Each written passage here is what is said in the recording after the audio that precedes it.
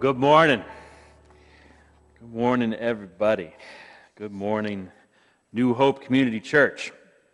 I am excited that you are joining us today because we are going to start a new series today that we're going to simply call, do we have the slide?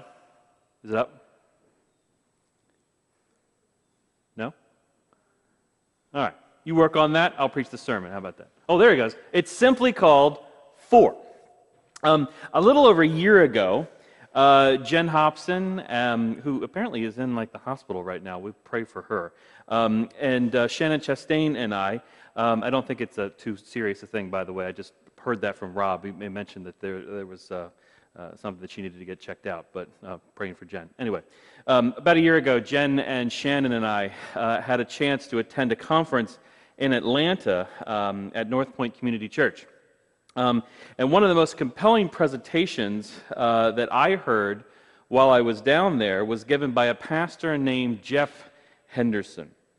And this is kind of, the presentation that he gave is kind of going to serve as a basis for this series. If you're not familiar with North Point, I'd encourage you to check them out. They are at the forefront of thinking through what a 21st century church is called to be. Specifically, they've done incredible work to create environments that unchurched people love to attend. They create church environments that unchurched people love to attend. You'll remember at the end of the sermon last week, we read this verse from Romans. This verse from Romans 12, which says, "Contribute to the needs of the saints and seek to show hospitality." For us at New Hope, this is our marching orders. First, we're called to contribute to the needs of the saints.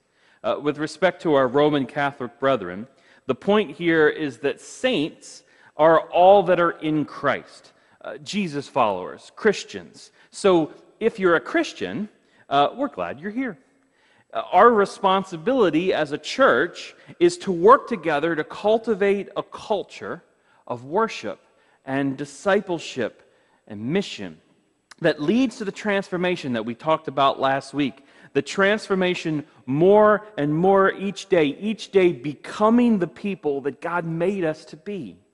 The way that we contribute to the needs of the saints is by offering worship services that equip you to be the church in your community. House churches that provide opportunities to study Scripture and help each other grow closer to God. And service opportunities that give you a chance to live out your God-given talents in the life of your community.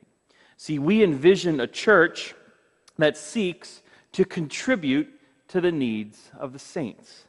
Another way of saying this is that we want to be a deep church. However, the second part of that text is often forgotten. It says that we are also to seek to show hospitality. The word hospitality is the Greek word philoxenia, which means to show love to the stranger. Our responsibility as a church is to work together to cultivate a culture of hospitality, welcoming strangers into our family and, most importantly, into the family of God. What I love about this verse is that it doesn't say convert the pagans. It doesn't say admonish the ungodly. No, seek to show hospitality.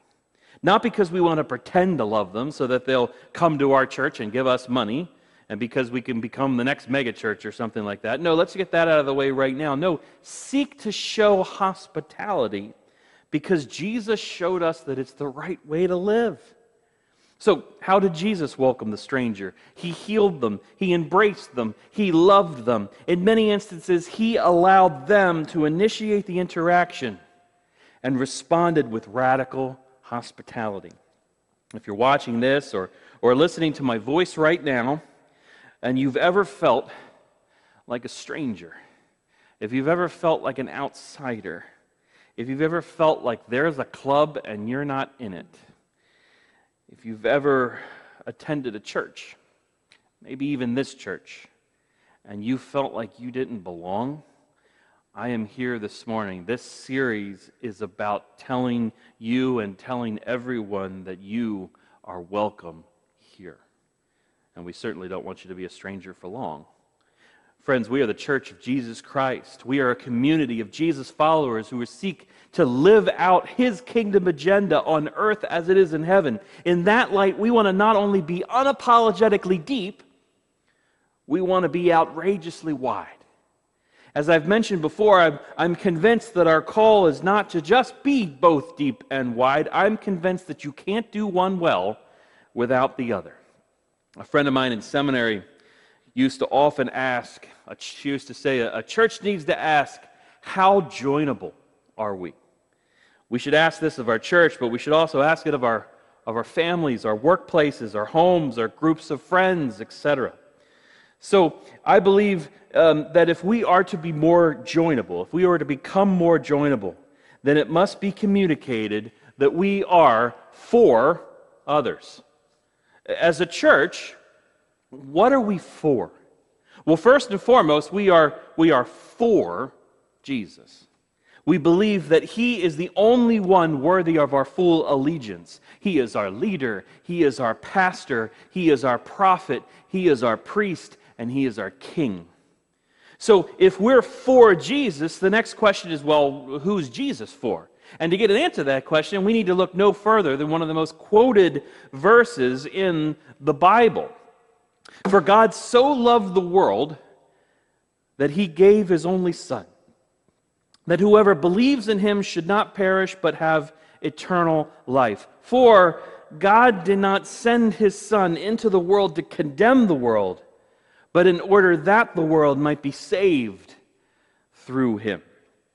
There's lots of things that we could pull out of these verses, but most important thing is the truth that God is for you. He is for the world. He is for our city. He is for our county, our communities, our families. He's for our redemption and our reconciliation with God. He is for new creation. And He is calling the people of New Hope Community Church to be His instruments of love for a world that needs to be reconciled to its Heavenly Father. In far too many instances, the church has become known for what it is against, but we want to be known for what we're for. Now, you might be thinking, that all sounds well and good, Joe, but can you unpack that a little bit? What does it mean for us to be for our community? And while we're at it, what exactly is our community? I'm glad you asked. The philosopher Simon Sinek once gave a famous TED Talk where he said that any organization must start with the why in order to build a healthy culture. He said that the why defines the how. The purpose defines the progress. At North Point, they found that it wasn't enough for them to start with the why. They wanted to figure out a way for the organization, for their organization, they wanted to figure out a way for their church to stay with the why. To put it another way, they wanted to make sure that they were keeping the main thing the main thing. For us, the main thing is the gospel. The gospel, the good news that God's kingdom is at hand and that we are called to be a part of it and that we are called to call others to be a part of it, right? A crucial principle for leaders of any organization is that leaders are repeaters. This means that they repeat the message and they say it over and over and over again. They stay on the main thing and they keep the main thing the main thing. This is why you've heard me repeatedly use phrases like new way to be human and cruciformity. Because I believe that my role as a pastor is to call you into an abundantly fresh way of living with Jesus at the center that is defined by sacrificial love towards others. As a parent, or maybe as a spouse or a boss, have you ever wondered, how often do I need to say this? Oh gosh, how many more times do I need to say it? The answer is probably one more time at least. Because unfortunately, people, like organizations, have a tendency to drift. And culture is never established in a day. Here's an example. Years ago, founder of Chick-fil-A, the late Truett Cathy, he launched an idea at his restaurants. He said that from now on, when someone says thank you, he wanted employees to respond with the words, "My pleasure." The problem was that shortly after he made the announcement, Cathy started visiting restaurants. And when he said, inevitably, he would walk into a restaurant, order a meal, get his meal, and say thank you, and so often they would respond with, "You're welcome." But Cathy, he didn't get angry. He got passionate. He started saying, "My pleasure," over and over and over and over and over again. And eventually, about 5 years later, it became a cultural mainstay in their organization. And now, the thing that really strikes me is that when I go to a competitor, which, I sometimes do, and say thank you, I more often than not, I hear the words, "My pleasure," in response. Culture, it takes time to establish. And I believe that anything worth saying is worth repeating. Culture takes time to establish, and anything worth saying is worth repeating. Jesus is calling us to a new way of being human. He is calling us to be defined by cruciform sacrificial love, and He is calling us to be for others. So, New Hope Community Church, what do you want to be known for? This is a great question for any individual, and it's a great question for any organization. It's certainly a great question for a church. If you're here with us online today and you're a leader in a business or a school or a team or even a family, what would it look like to gather other leaders, other team members, other members of your family and ask, "Hey guys, what do we want to be known for? As a church, New Hope, what do we want to be known for? Joy? Hospitality? Generosity? I hope so." It's an inspiring question to ask. The thing is, to really do the work, we also then need to ask the question, well, we've defined what we want to be known for.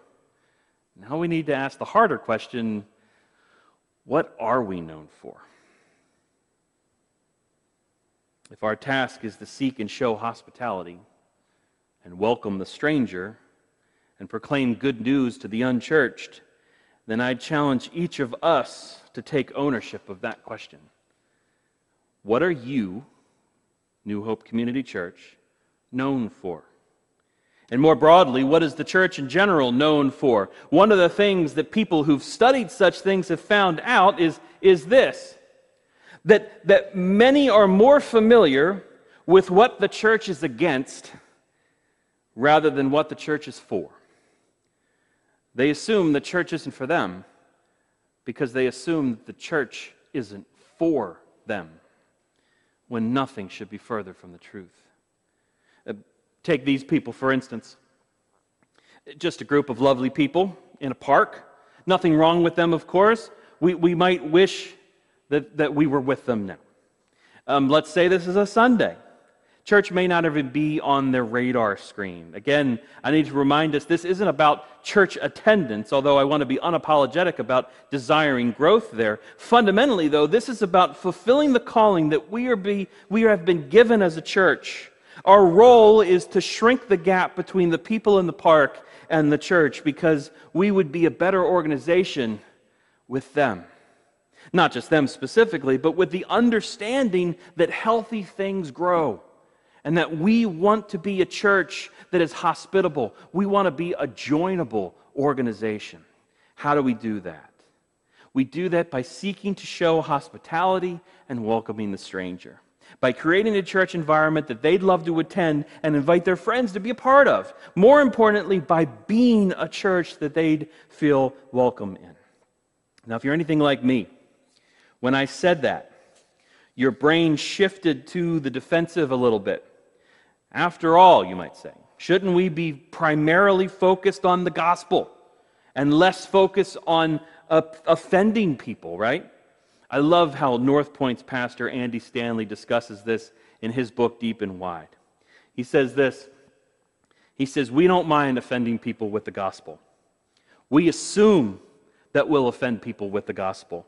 As a preacher, it's my responsibility to offend people with the gospel. That's one reason why we work so hard not to offend them in the parking lot and in the hallway and in the check-in or in the early portions of the service. We want people to come back the following week for another round of offending. Friends, the gospel, it's offensive because it tells people that they are sinners in need of a Savior. Jesus said that if any seek to follow after him, they'll need to take up their cross, deny themselves, and follow him. That requires embracing humility. It requires rejecting a life of selfish ambition. The Christian life is one that bears the burdens of others and seeks to love others, even those who don't love you back. The Christian life is one that calls you to be for others, even when they aren't for you, and maybe even especially when they're not for you. I don't pretend to claim that that's not offensive, but I do think there's more. The good news, the gospel means good news. The good news is that God loves everyone. God loves every person that comes through our doors and every person that watches us online. And he desires abundant life for them. I mean, don't you see it? The life of cruciform, sacrificial love is a life worth pursuing. So we want to be a church that breaks down any barriers at hearing and experiencing the gospel. Of course, this is not without biblical precedent. I mean, take a look at the book of Acts, chapter 15. In Acts 15, we see the episode commonly referred to as the Jerusalem Council. The question the early church was discussing was whether Gentiles should be circumcised. Some had begun to teach that if you wanted to be a Christ follower, that meant you're going to have a little surgery.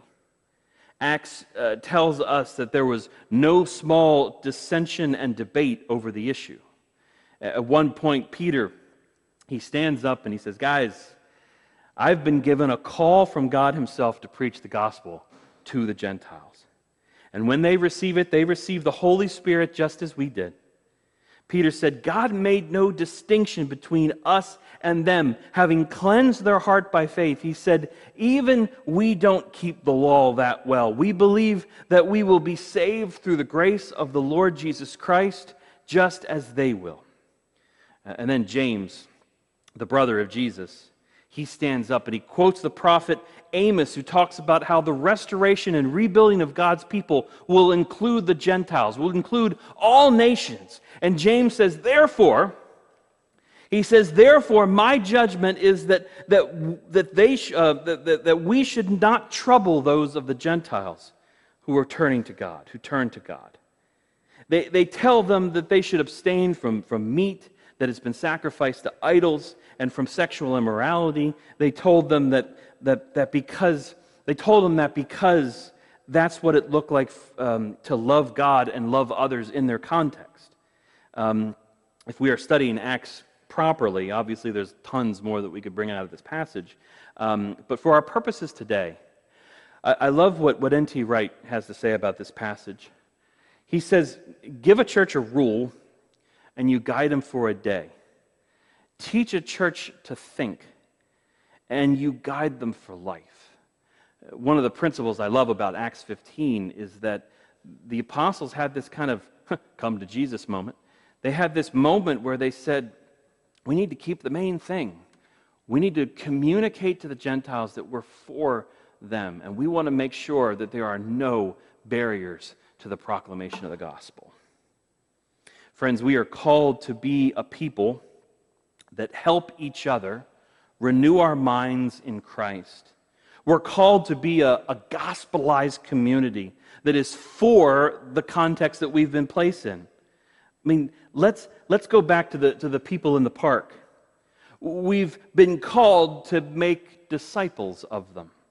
How can we take James's words to heart and not make things any more difficult for them than they need to be? How can we show them that we don't just want something from them? We want something for them. How do we position ourselves as a church that would create an environment where they feel welcomed? How do we create an environment where they feel safe to bring their questions, to bring their vulnerabilities, to bring their friends? I believe that this is what it gets down to for us to have a missional mindset as a community that is for others. Because we are for Jesus. We are for Catonsville. We are for Baltimore. We are for local schools, police departments, fire departments, homeless shelters, food pantries. We're advocates for teachers and doctors and nurses and scientists and writers and engineers. We're advocates for small business owners, for large business owners, the wealthy, the poor, Republican and Democrat, men and women, young and old. We are the Church of Jesus Christ, and that means that we are for you. In closing, I want us to briefly give 3 ways that we can communicate this as a church. Create common ground, create conversations, and create connections. Of course, we'll talk a lot more about this as we go through the series, but first, we want to create common ground by showing that we care about the things that the community cares about. Katie Gravesady and I are on the board at Catonsville Emergency Assistance because we want to get help to those who need it. I'm a part of the Professional Business Builders of Catonsville because I want to make sure that local businesses know that the church values them. We're a part of the local ministerium because we want to make sure that other churches know that we are all on the same team. And we're hosting a blood drive on October 1st. Did you know that? We're hosting a blood drive on October 1st with the American Red Cross because blood supply is at critical levels, and every 2 seconds someone in the United States needs blood. These needs matter to the community, and therefore they matter to us. You want this to be a great place to live. You want Catonsville to be a great place to live. You want Baltimore to be a great place to live. We do too. You want thriving businesses and great schools? We do too. You want clean parks and a community that supports the arts? We do too. For far too long, the church has either had an adversarial relationship with people who don't go to church or a non-existent relationship with people who don't go to church. I say we can do better. And I say we do that by creating common ground. We also do that by creating good conversations. In the coming weeks, you're going to receive a gift in the mail from us. It'll be a car magnet. We want to launch a "for" movement in our community, and we consider asking you to spread the message in order to create good conversations. Kind of think about a fun way to do this. I mentioned Chick-fil-A before, or the drive-through. Put the magnet on your car and go to the drive-through and pay for the person behind you. Pay it backwards, as they say. As you drive away, the only thing the person will see is the "for" magnet and then be informed that you paid for their meal. It's just like a small act of kindness in order to communicate that you are for them. Think about what it'll spark. It'll force the person at the window to have to tell the customer, "Hey, your meal was taken care of." I don't know, he just paid for it, weird guy. Who knows what kind of conversation that'll spark in the restaurant? Who knows what kind of conversation that'll spark with the people in the car? Never underestimate what God can do with your kindness. Or when someone sees the magnet on your car, or maybe in your office or something, and they say, "Hey, what's that about?" You can simply reply that, "Hey, you know what? The church for far too long has been known for what it's against, and we want to be known for what we're for. We're for Catonsville. We're for Baltimore. We're for others." As this common ground is established and good conversations begin to happen, then we pray that it's going to be God who creates those connections and moves in remarkable ways. I mean, those kind of 2 examples, or a couple of examples of how we create those conversations, how we have it's an open book. There's plenty of ways we can go about doing that. But then when we take that step, we take the step of love, joy, peace, patience, kindness, goodness, gentleness, faithfulness, self-control. When we take those steps and we live into the fruit of the Spirit, we see God create connections with other people in remarkable ways. God can take moments and acts of kindness, and He will use them to shrink the gap between the church and the people God loves, between the lost and Himself. In the prayers of the people today that Katie and Lucy read, we we prayed that we would be such a blessing to our community that they would miss us if we went away. That begins with the individual, friends. For us, it begins with me looking in the mirror and saying, what is a step that I need to do in order to contribute to the needs of the saints and seek to show hospitality to others? I think that our job individually is to ask whether there is a gap between what you want to be known for and what you are actually known for. I know that's a difficult exercise.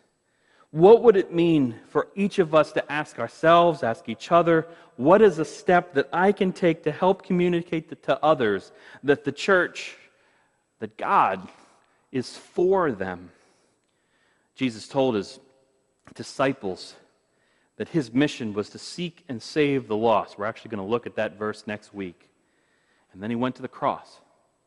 And he rose on the third day, and he gave them a commission to continue that work. That's what it means to be the church. That's what it means to embrace this gospel, to embrace the call to proclaim, to embrace the call to make disciples who make disciples who make disciples. That's what it calls. That's what it means to be the church. So let's get to work. Let me pray for us. Father, I can only imagine being in that group of disciples that heard you say, "Go and make disciples of all nations, baptizing them in the name of the Father and the Son and the Holy Spirit, teaching them to observe all I have commanded, and I'll be with you until the end of the age." And then you appeared to be gone. I know that's scary. I know that must have been terrifying to the people who heard that and knew that this work that you had began, those 3 years of earthly ministry, those 3 years of preaching and healing, that it's now their job to go and continue that work. But, Father, help us remember that you've never departed us. You've never truly left us. You're right here beside us, and you desire us to live that life worth pursuing, to proclaim that life worth pursuing, to proclaim the gospel, to be a people that other people would be attracted to, that other people would desire, to see the work that we're doing, to see our advocacy for our community and say, I want to be a part of that. That even though it costs them something, because there's always cost to discipleship, that even though it costs them something, that they would see that the good news of the gospel is your kingdom coming on earth as it is in heaven. And that's the only way to fly. It's the only way to live. That we would hear that this truth, that you are inviting us into a new way of being human. You are inviting us to renew our minds of the age to come. That live into that truth and live like you're already on the throne because you are. Father, give us the freedom to be the church. Help us to be energized and empowered to be the church for a broken world. It's in the most holy name of Jesus Christ I pray. Amen.